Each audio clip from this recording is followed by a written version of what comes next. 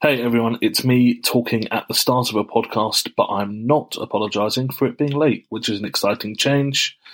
This week our conversation is about same-sex marriage and the ongoing fun and games within the Church of England. It's a topic we've tackled before, but it's all over the news, so we felt we had to give it another run. We recorded this last week, midway through the Synod of the Church of England. So if there's stuff you think, oh, it's weird they haven't spoken about that, it's probably happened after we recorded this. There's always more nonsense happening, so yeah, we had to have a cut-off somewhere, and it was when we could all record for. So if there's stuff missing, now you know why. Enjoy the episode.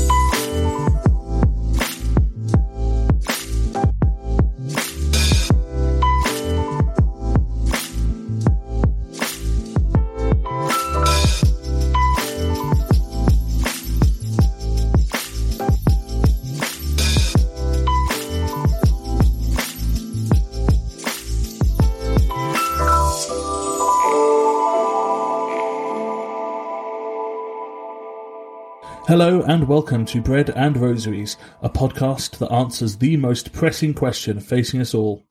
What if three people record themselves talking about being leftist Christians in the UK? I'm Ben Molyneux-Headington and I'm joined by Adam Spears and Luca von Adas. Nope, I don't know what I said there, but it wasn't your name. I mean, it's not your name anyway. Luca von Adas? Yeah. Luca von Adas.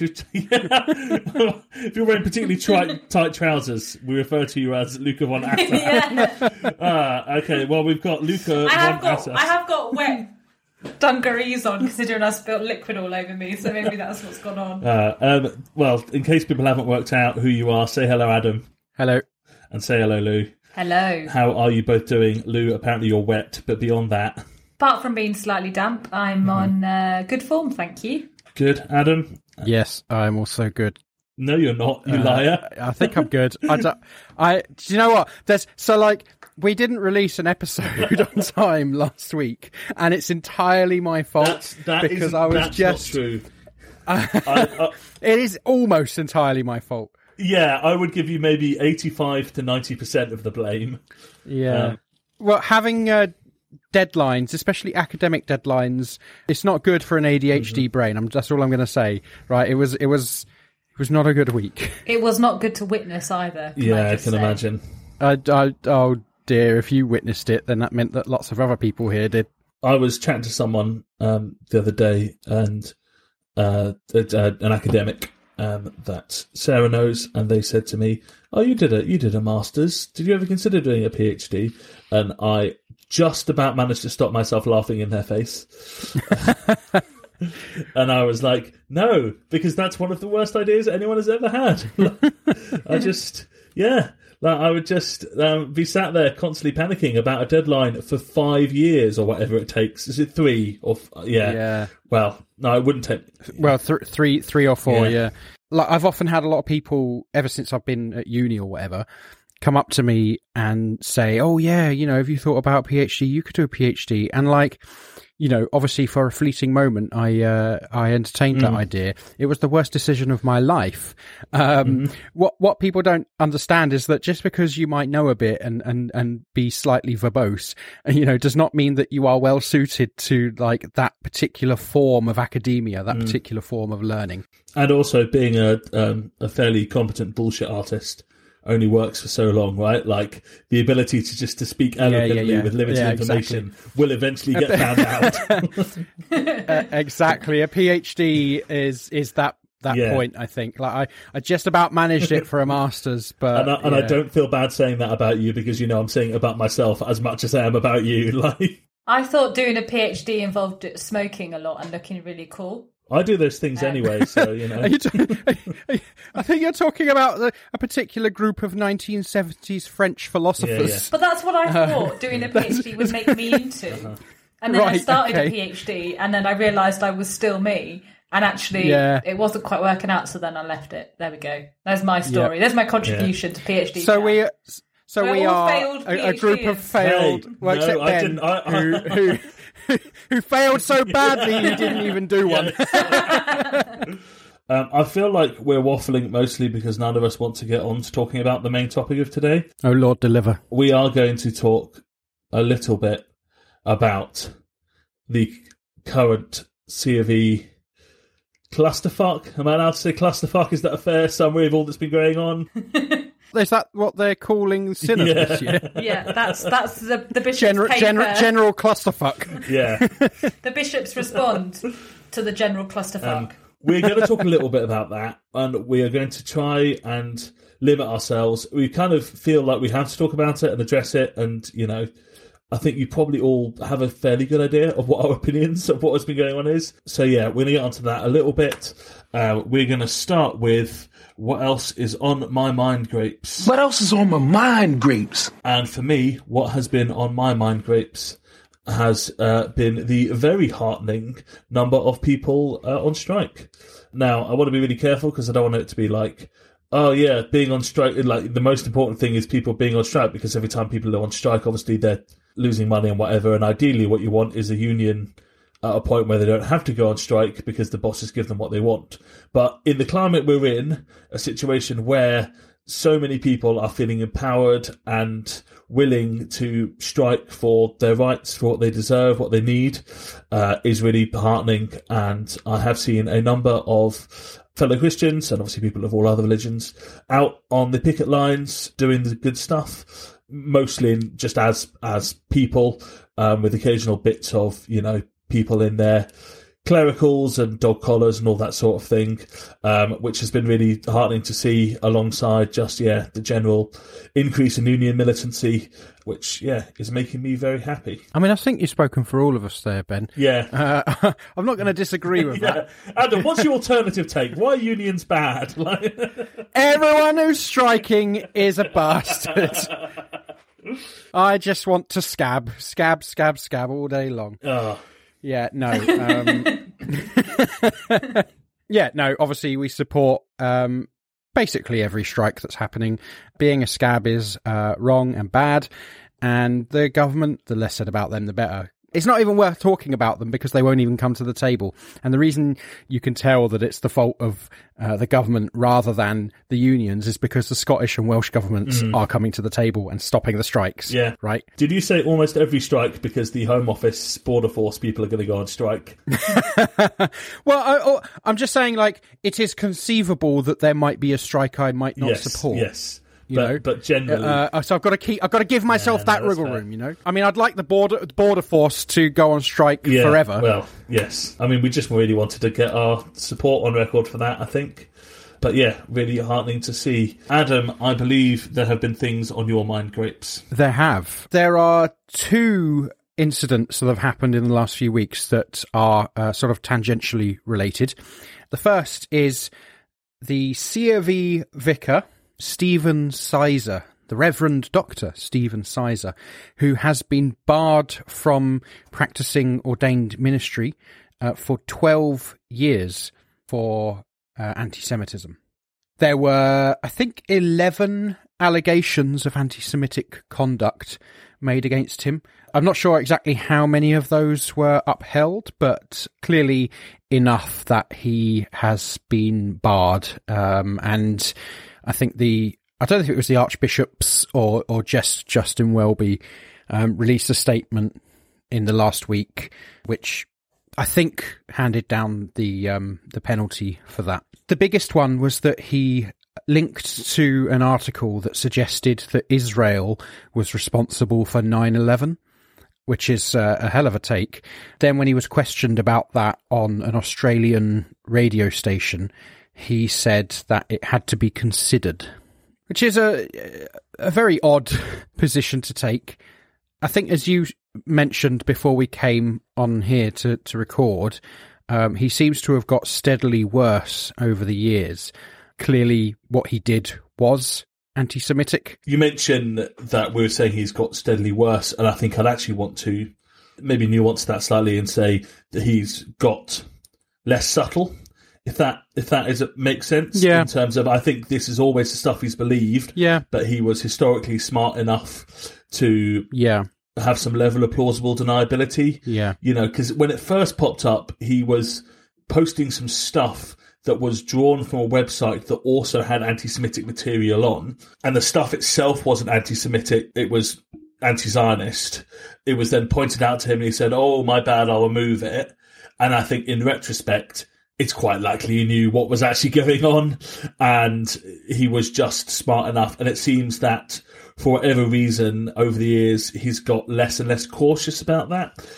Whether that indicates a sense of boldness about anti-Semitism that I do think we are sadly seeing, or perhaps the fact he's retired now and his wage doesn't rely on him not getting in too much hot water, I don't know. But he has always been deeply anti-Zionist, but in a way, there are good ways and bad ways of opposing the state of Israel and its behaviour.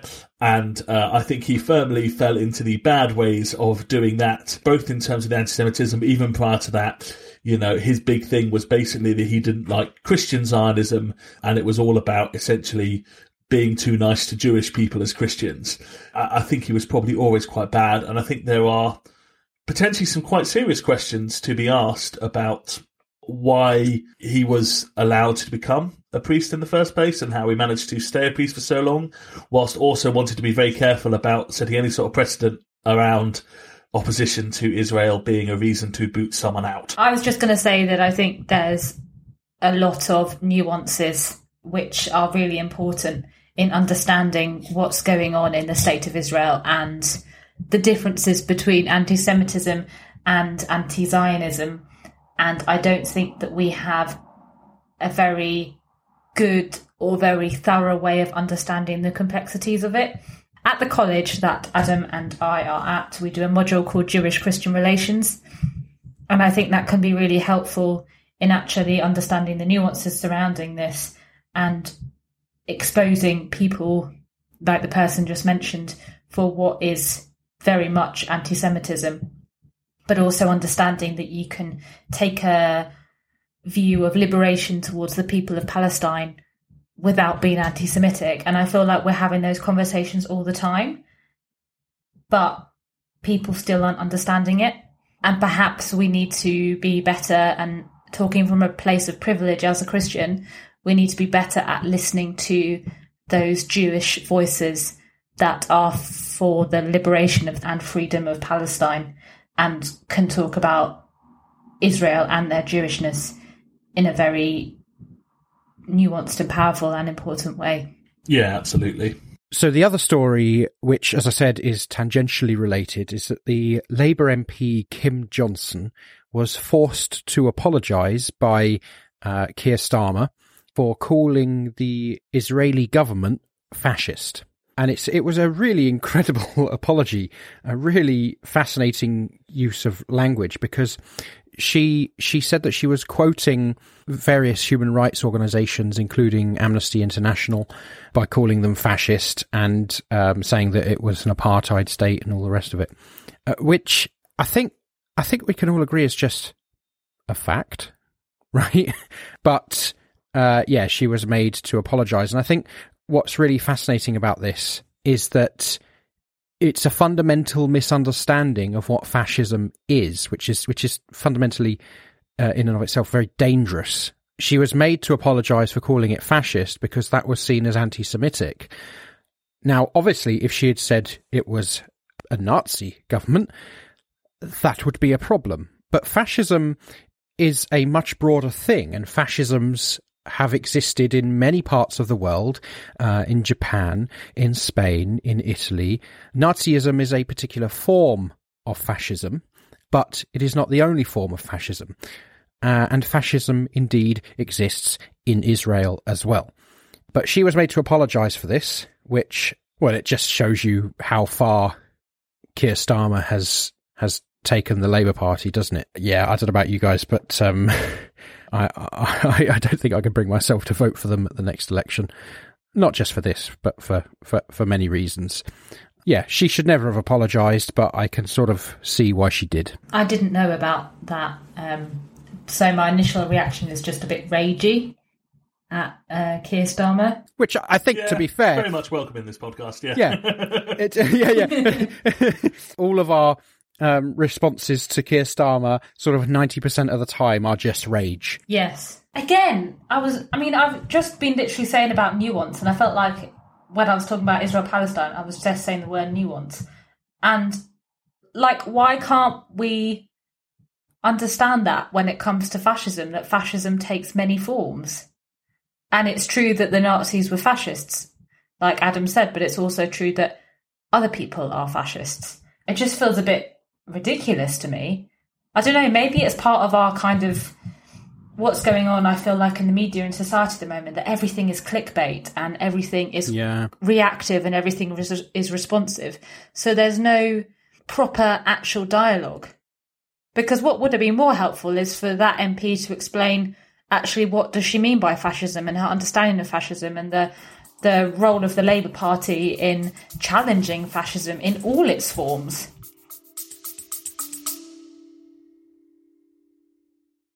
Jesus weeps for Gaza. He sees the pain and suffering of the 1.9 million people who have been forced to leave their homes without access to nutritious food, clean water, decent shelter. He hears the cries of the 25,000 orphaned children. He is with all who mourn the 250 people killed every single day. Christians for Palestine UK is a group of Christians who are calling for an immediate ceasefire in Palestine. We don't pretend to have all the answers, but are united in our prayers, hope and action for equality, peace and justice for all the peoples of the Holy Land. Together, we are organising a Christian presence at the National Marches for Palestine and local days of action, where we've been joined by siblings from Sabeel Kairos, Pax Christi, and a whole range of Christian churches. We urge you to join us to act in solidarity with the people of Palestine and call for a permanent ceasefire and just peace. The Very Reverend Canon Richard Sewell, Dean of St George's College in Jerusalem, says, "I warmly welcome the newly formed group, Christians for Palestine UK. Palestinians in Gaza and the West Bank need to see the solidarity of Christians in the UK, and they will be encouraged to see your commitment to stand up for them in their time of terrible suffering." To find details of local actions or to join the Christian bloc at a national march, follow Christians for Palestine UK on Instagram and Facebook, or email christiansforpalestineuk@gmail.com. Join us as we call for a ceasefire now. Yeah, but they would never let that, they'd never let that go. I don't think it would matter how good a speech and how convincing she was. Clearly, since Corbyn, any hint of anything to do with Israel is going to be jumped on and accused of being anti-Semitic. A spokesman for Keir Starmer said that Labour had strong relations with the government of Israel. Obviously, there are always issues in any bilateral relationship where you have disagreements between countries, but fundamentally the relationship between Britain and Israel is one that we value. And, it's just making it very clear exactly where Keir Starmer stands on this. And unfortunately, in this case, as in so many cases, it's not on the side of those who are actually being oppressed, who are actually feeling the brunt of the Israeli state.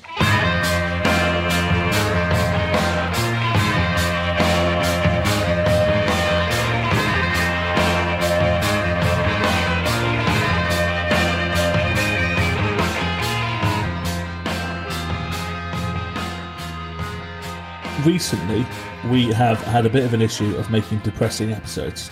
So I'm going to try and add a little bit of light and shade, and so having had that depressing bit, Lou, can you give us some light with everyone's favourite segment and jingle, Saint of the Week? Saint of the Week! Hooray! I'm really glad that you used the word light, because this saint is the saint of Candle. Well, she's not the saint of Candlemas.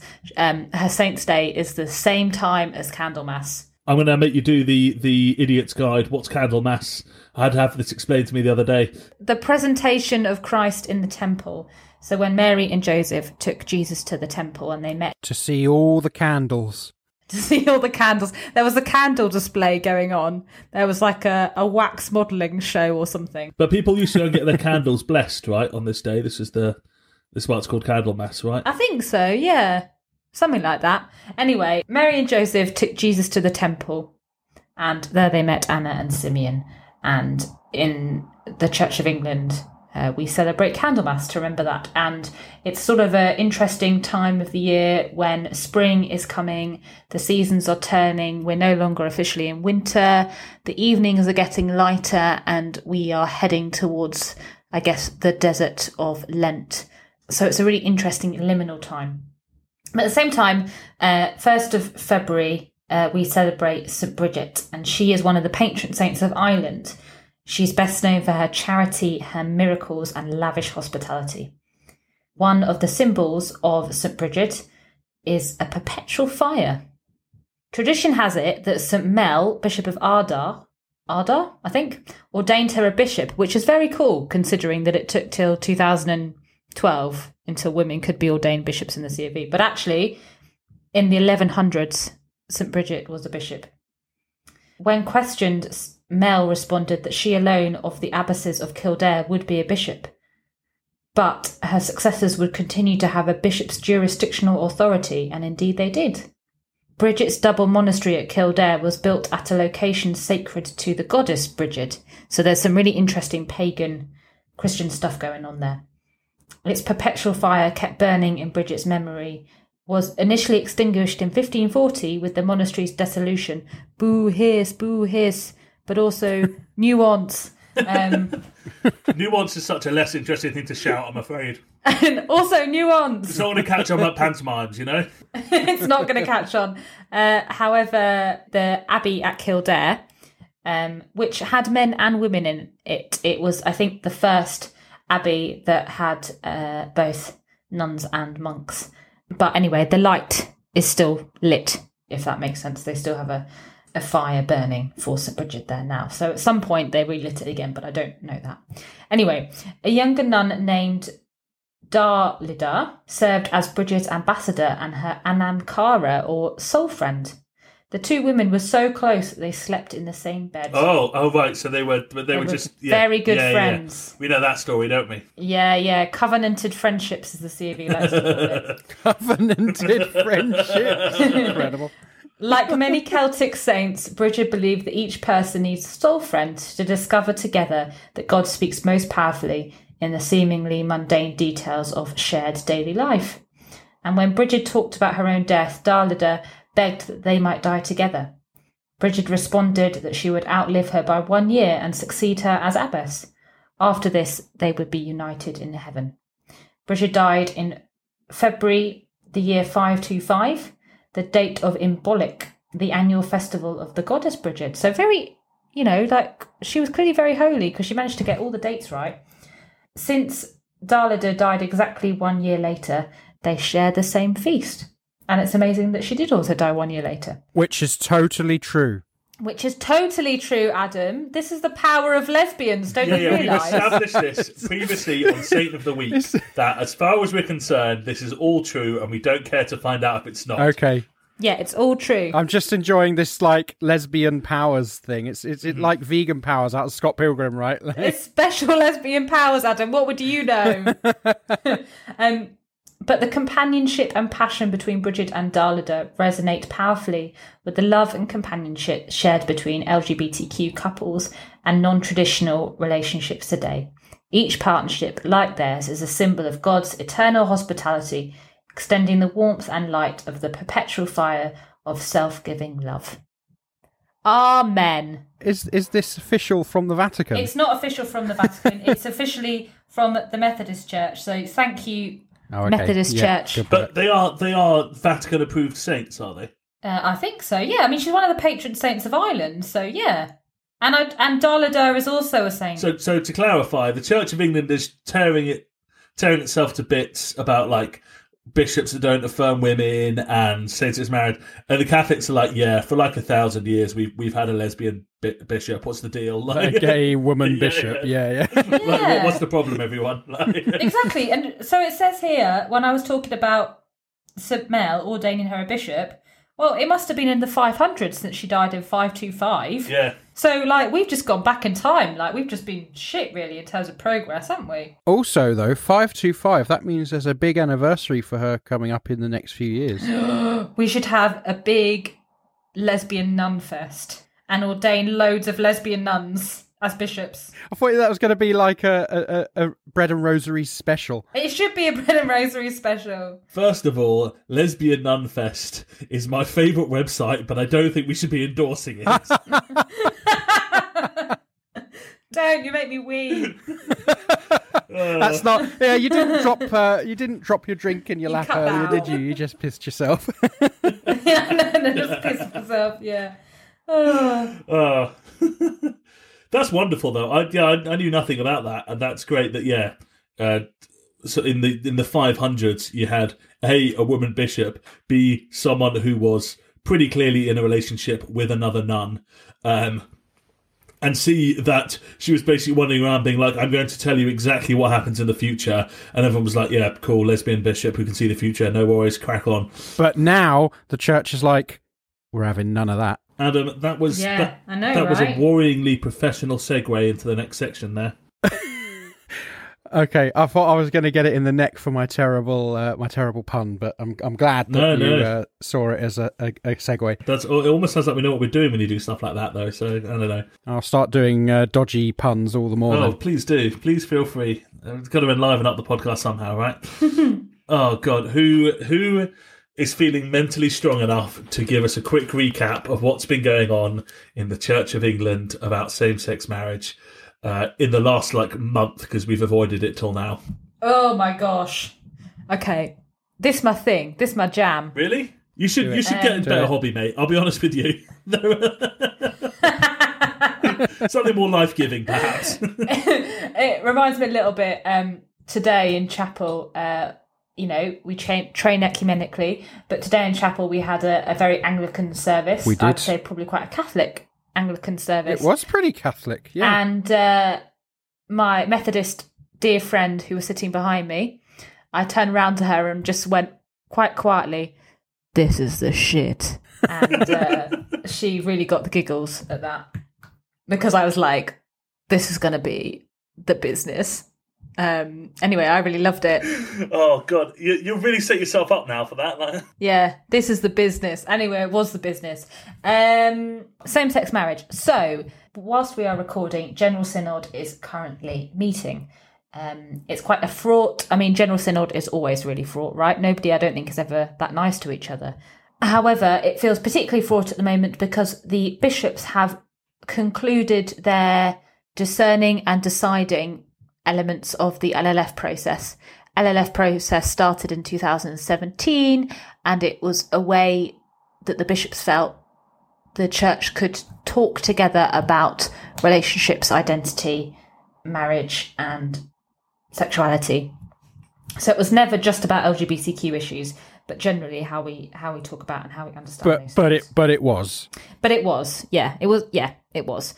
And anyway, the process happened, and the bishops met for 3 residentials in the autumn and in January, and came up with a new set of proposals.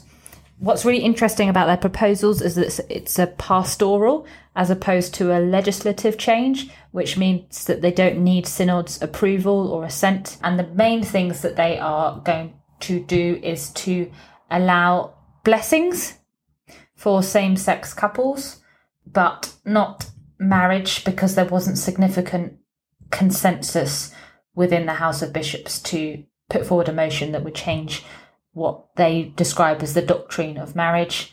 There's going to be new pastoral guidance written, hopefully in time for publication of the July Synod to be discussed. There was an apology for LGBTQ people. Which kind of rang a bit hollow, let's be honest. It did ring a bit hollow.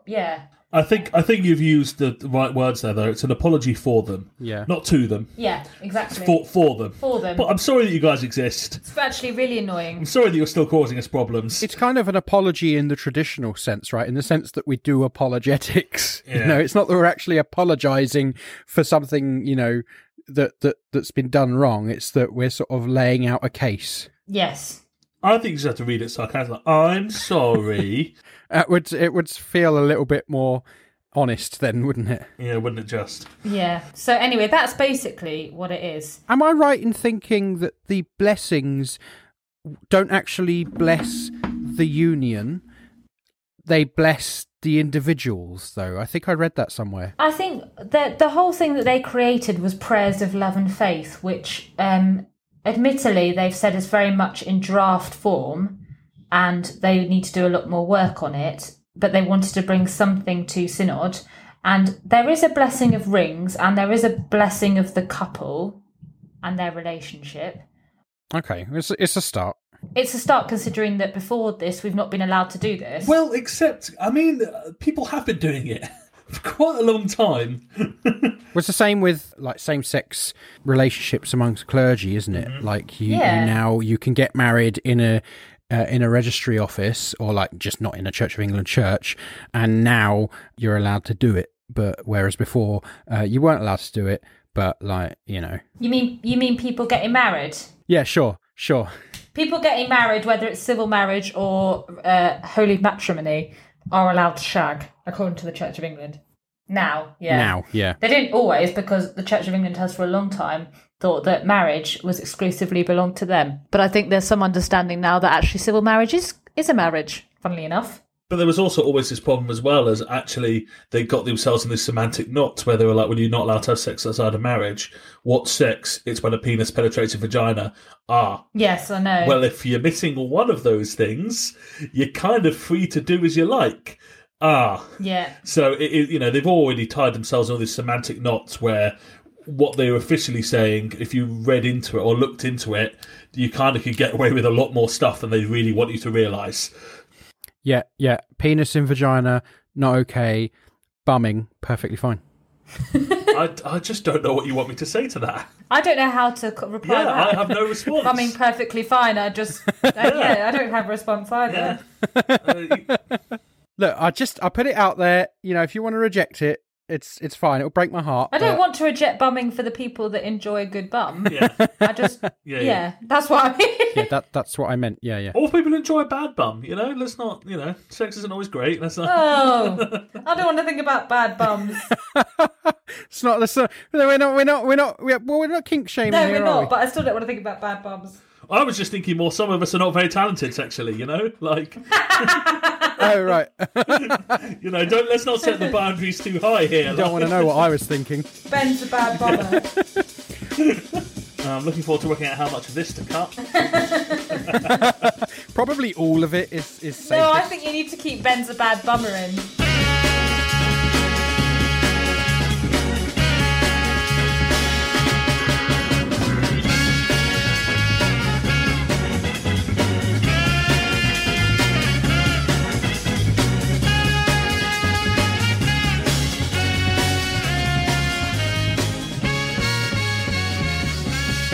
How are we feeling now about the decision? I mean, I kind of saw it coming. I have to say, I did do a little bit of a fist pump when I saw the news break of what the bishops had decided. Not out of joy at all, but because it was a pastoral and not a legislative change. And I was saying months ago, I called it and I was like, it's going to be pastoral, not legislative. And I was like, whoa, nerded out, I win. And then I sort of looked around and realised I hadn't actually won anything. And that was like the ultimate nerd moment. You won in your own mind, and that's what matters. I won in my own mind of to do with church governance. I mean, that's really sad. That is very niche nerd. That is very niche nerd, and I had no one to say that I won with. But on this podcast, we're prepared to say, Lou, you won. You won.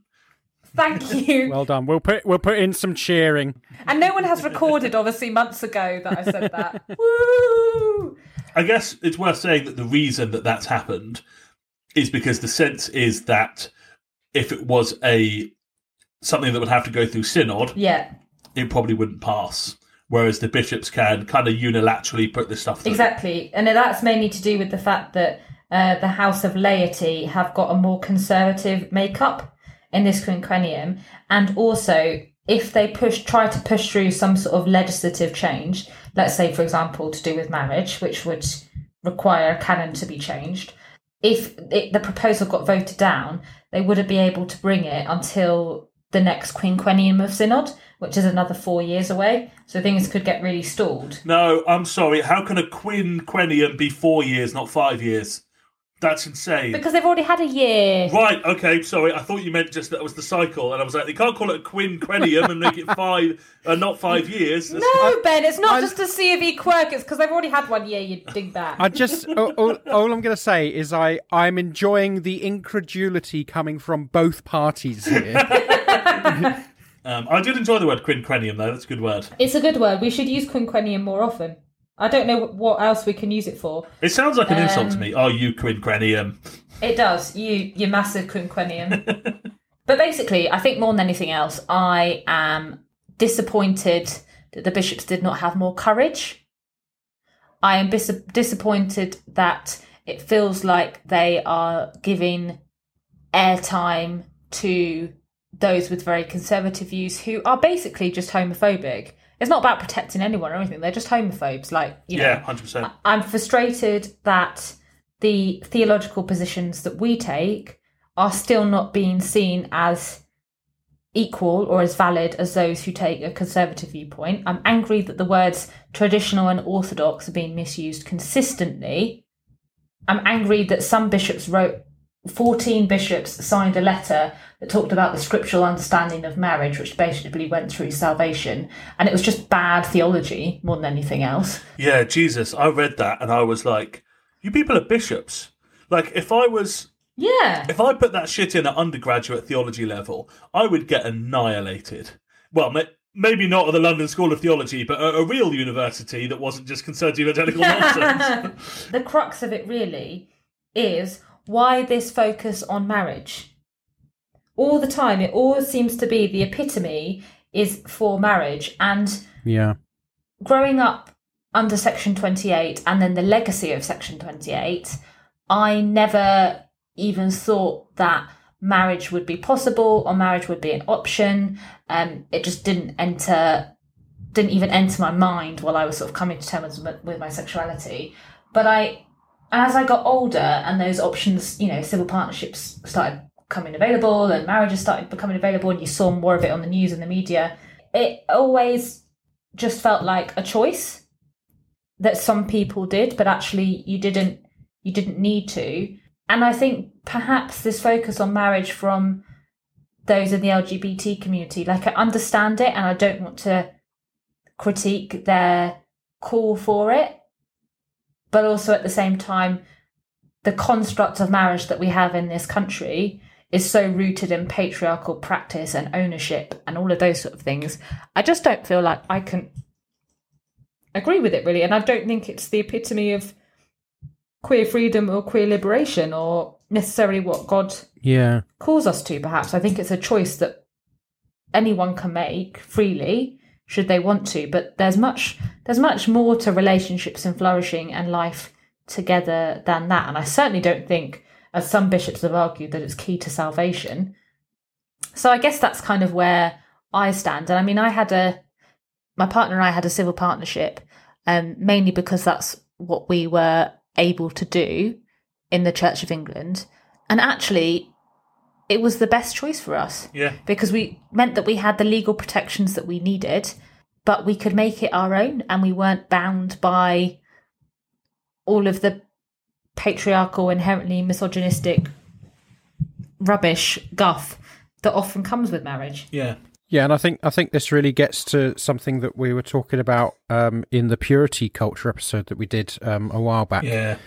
And I think Sarah was talking about, there's an element of the whole kind of same-sex marriage in the church thing being people wanting to affirm queer relationships as long as they fit actually a fairly conservative mould. Yeah. This is what marriage is. We're just going to slightly move the boundaries of that outside what we have up to now thought it is, so that you can also participate in this patriarchal construct that we've got, but don't actually think about how you might push the envelope further than that. It is the most conservative demand of queer liberation as it relates to society and the church. I think same-sex marriage is getting the show on the road, right? That's step one. There's not the ultimate conclusion of queer liberation. It's important quickly to say that as well, because what we're not saying in all of this actually is that therefore we don't want it to happen. Right. It is, as you say, to say that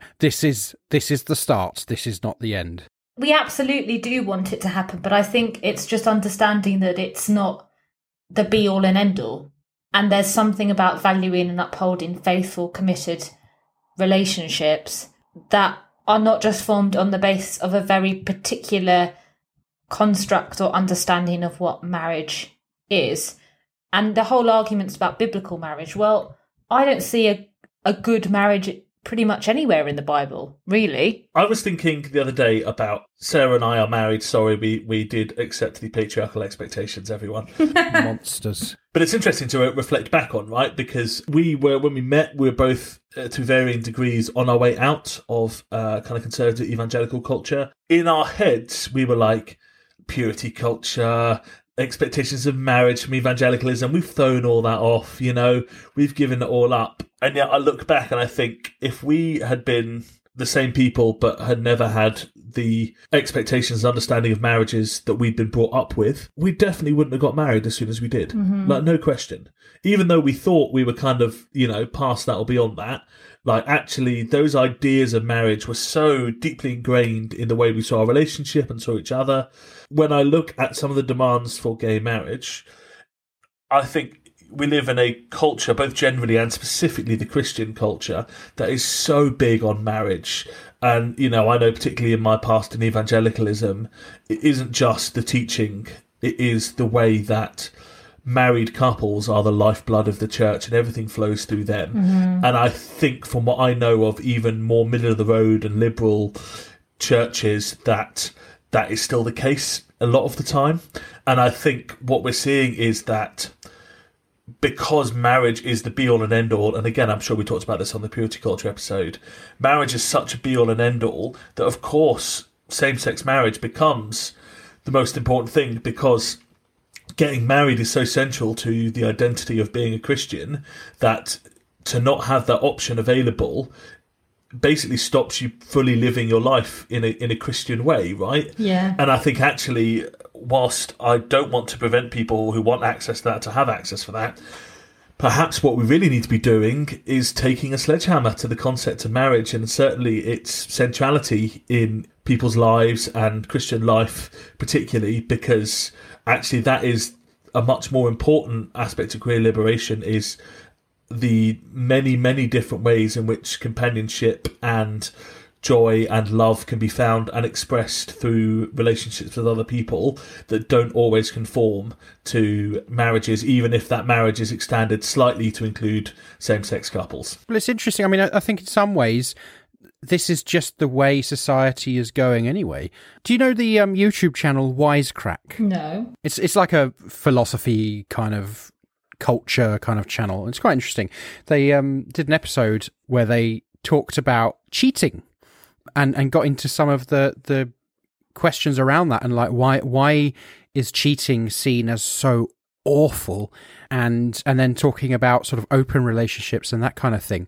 And it's fascinating because across different cultures, different, I guess, Western cultures were ones they looked at, it showed what percentage of people had cheated or would cheat, and what percentage of people thought that it was a moral ill to do so. One of the things I think it was a fairly constant thing that 25% of people would cheat, which was higher than I expected. That's a lot higher than I would have thought. Right? No, it is, but I've seen this before. Yeah, it's mad, but it's really fascinating, right? Yeah, because only the dirtiest, most disgusting people cheat, right? That is culturally, that's what we think. But you're absolutely right. People cheat all the fucking time, and it's not good, but it is really common. Apparently so. But actually, yeah, it's massive. But the really fascinating thing about it is that, like, it was something in like the high 70s or 80s or something, of people in this country or America, I forget which one, saying that it was morally wrong to cheat. Mm-hmm. But then when you go to France, it's 47%, which is a huge difference, right? But I think that's, and I think there's, there are people that are emotionally abusive, and part of that can be infidelity. And there are people who get drunk and have a one-night stand with someone when they're already in a relationship, right? And I'm not going to say that that's a good thing or doesn't suggest there were cracks potentially in the relationship or anything like that. But we talk about those two things sometimes as though they were the same. Mm-hmm. And I think, there's also an acknowledgement that, like, so for me, the idea of, like, polyamory or even slightly more porous edges of the relationship, open relationship, whatever you want to call it, that I just have that doesn't appeal to me at all. But I think that there are people for whom relationships as they are set out as the norm don't really work, and that can be anything from couples where actually they're better served having open relationships, to even couples where the assumption sometimes is that 90% of your emotional needs are met by your partner, right? And I think particularly in classic heterosexual marriages, as a man, the only emotion you're ever allowed to show is with your wife, right? Like, well, unless it's anger with other people. Yeah, right. Yeah, or you can let a solitary tear down your face at the funeral of your father, or the Queen. Yeah, well, yeah, right. But do you know, like, actually, even that is simply not a sustainable, or even if you are still 100% monogamous within that relationship, actually for some people finding supportive emotional relationships with people of whatever gender outside of that is already a rupturing of what a proper marriage should look like. So I think there's such a narrow understanding of marriage, and actually when you put all that pressure on a marriage, what happens? Well, things crack, and sometimes that means people cheat. Mm-hmm. Yeah.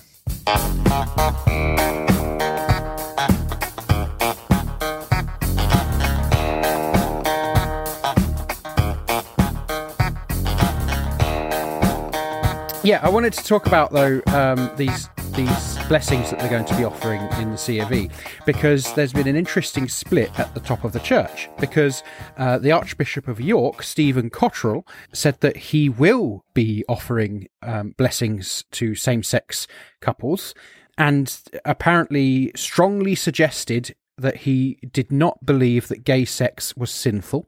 That seems to stand with Stephen Cottrell's general demeanour. But Justin Welby said that in a, quote, self-denying ordinance, he would not be offering these blessings for the sake of unity in the global Anglican Church, which sounds an awful lot like it's very convenient for him. Now, I wouldn't like to say, I wouldn't like to assume what Justin Welby thinks inside his own head, but his track record on this is not great as far as we're concerned. He has in the past been fairly clear on what his position is, that he upholds the quote-unquote traditional view of marriage. And I don't see any suggestions that that's changed. But what is interesting about it is that he apparently said that he would rather the Church of England was disestablished over this issue than to offer same-sex marriages, and I think this was in the context of him potentially offering blessings as well, because of course a lot of MPs sort of weighed in on this and talked about potentially taking power away from the C of E again and sort of imposing equal marriage on the church before it decided to do it itself. And I've got to say, I didn't see homophobia being the driving force behind disestablishment. Like, I've prayed for disestablishment for a long time. I didn't realise I just needed to be more homophobic. Justin, you tease. Don't try and distract me from the issue of the day by showing me a saucy little bit of disestablishment. Like, saucy bit of disestablishment. I'm going to start using that now. Yeah. Flashing a bit of disestablishment. Just a saucy little bit of disestablishment. Flashing the ankle of disestablishment. That's exactly the image I had in my head as well. Like. Ooh. Oh my goodness, I don't know what to say. So I think that the blessings are a really good step. However, I do think when you start blessing things, it becomes a bit slippery, in the sense that if you are blessing people who have had a civil marriage and blessing their relationship, you've not done the legal bit of marriage, but are you not blessing their marriage and therefore it's marriage? So I think that seems a little bit confusing. But maybe it's because the bishops weren't yet ready to make some sort of doctrinal change to do with the canons.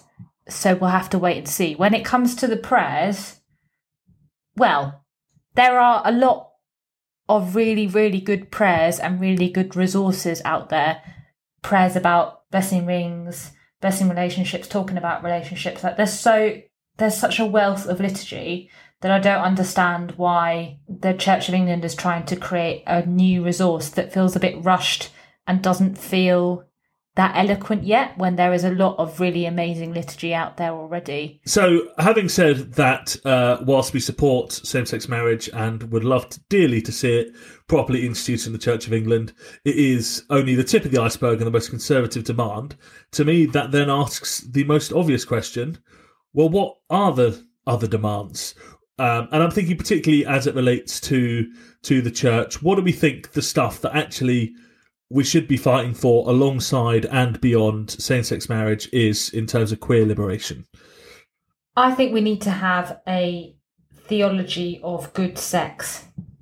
I think that we are not able to talk about sex and sexuality in a way that is life-giving and flourishing and still calls out the things which are not good sex, but we need to be better at talking about what good sex is.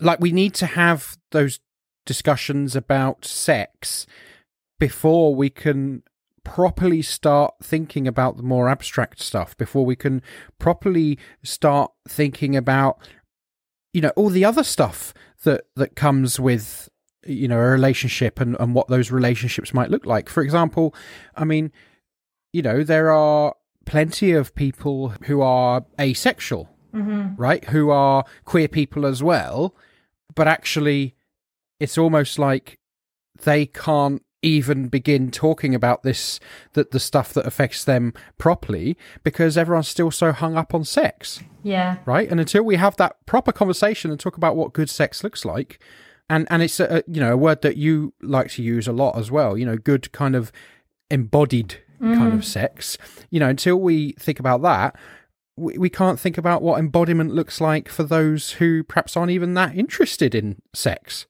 And the problem is when we aren't able to actually talk about and have a really good embodied theology of good sex, so many things do so much damage, including secrecy and shame and things being hidden and not bringing things into the light so they fester in the darkness. Earlier this evening, I was looking just on the news, and on the BBC News, the top 8 most read articles were to do with violence or murder against women. That was all in the news today. And I was like, and this is why, because part of the reason is we don't just have a bad theology of sex or how we understand it, but also our understanding of ourselves in relationship to God, others, to our sense of self and to the rest of creation is broken, and we are all damaged by that. Yeah. When I'm doing sex education work, which I have done a lot of in the past, I don't do as much of now, but I do a little bit of still. Your job is not to go, this is the right and the wrong way to have sex, this is the good and the bad. The point is to go, what do you think about stuff? Where are you coming from? What's your views? yes, you want to introduce accurate information and you want to challenge and push back on stuff, but the point is to help them develop a sexual ethic and a sexual understanding, not to give them a sexual ethic. And actually, I don't think that's just a problem within Christian youth work. I think that's a problem within my experience of British church in general. You know, I used to preach sometimes, and if people ask me to now, which they don't for obvious reasons, but even if they did, I would just say no, because I just really don't see the value in it.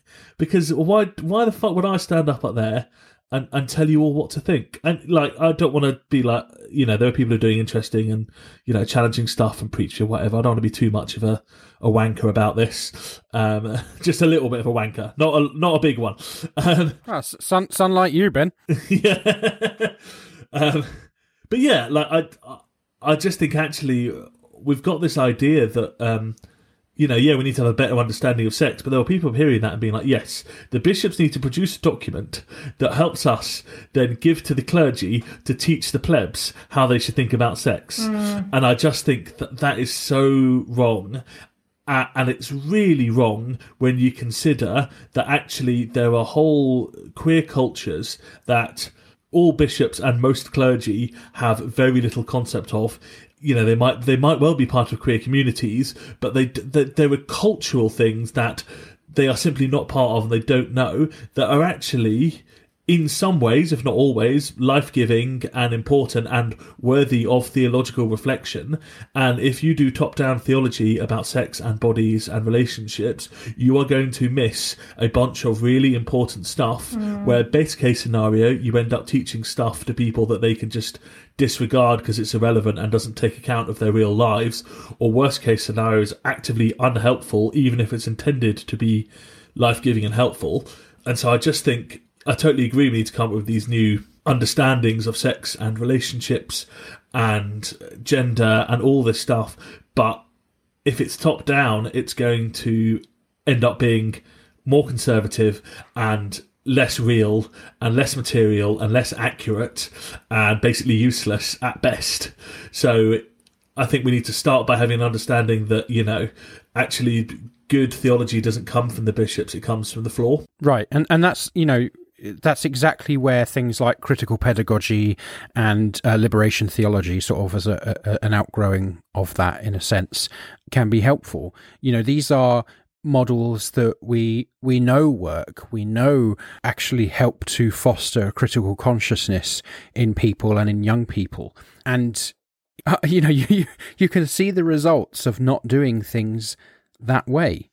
And the results are so poisonous that the number of people, you know, there's particular churches, I'm thinking of one in particular actually, but there's particular churches that I have seen so many young people, like really young people, basically feel pressured into marrying their boyfriend or girlfriend or whatever.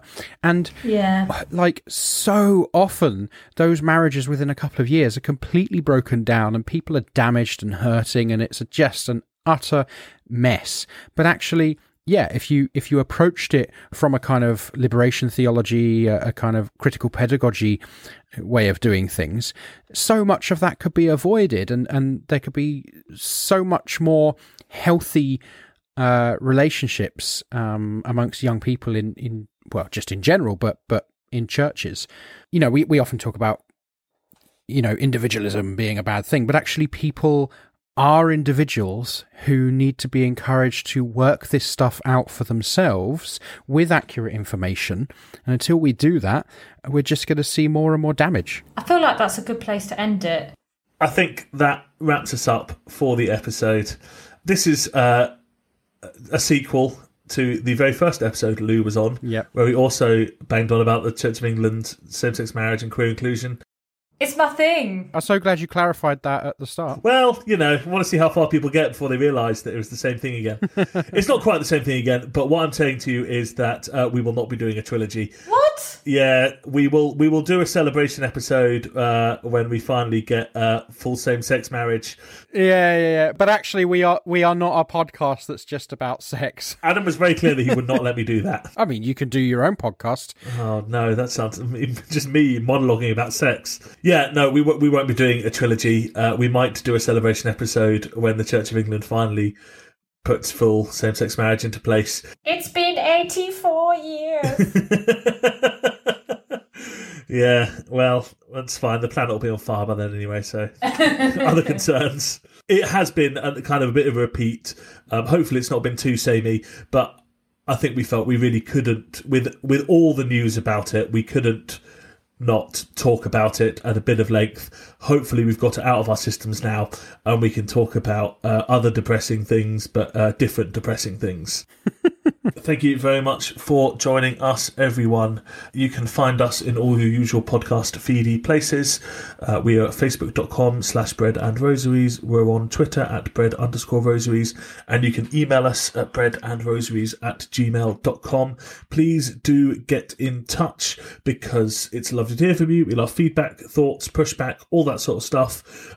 We have also had someone in contact who was hoping to start trying to make contact with some of the lovely Christian comrades in the UK. So if you are somewhere within the British Isles and you are a leftist and a Christian of some description, then do get in touch with us because there's a little bit of hope that some sort of conversation or small community or something can be pulled together. So yeah, do get in contact with us if that sounds like anything you might be interested in at all. Adam, where in the world can people find you? You can find me most places at CommieXIAN. Wonderful. Lou, as established, you are a sentient AI, so you can't be found anywhere. No, I cannot be found anywhere. Just on a VR headset, possibly, maybe. Do rate and review us. I did promise to look up some reviews, but I forgot to this time. But probably next time I will. And we have a Patreon. Link will be in the description if you want to throw us some pennies for hosting fees. Thank you, Adam. Thank you, Lou. Thank you, everyone, for listening. And we will see you next time. See you later. Bye.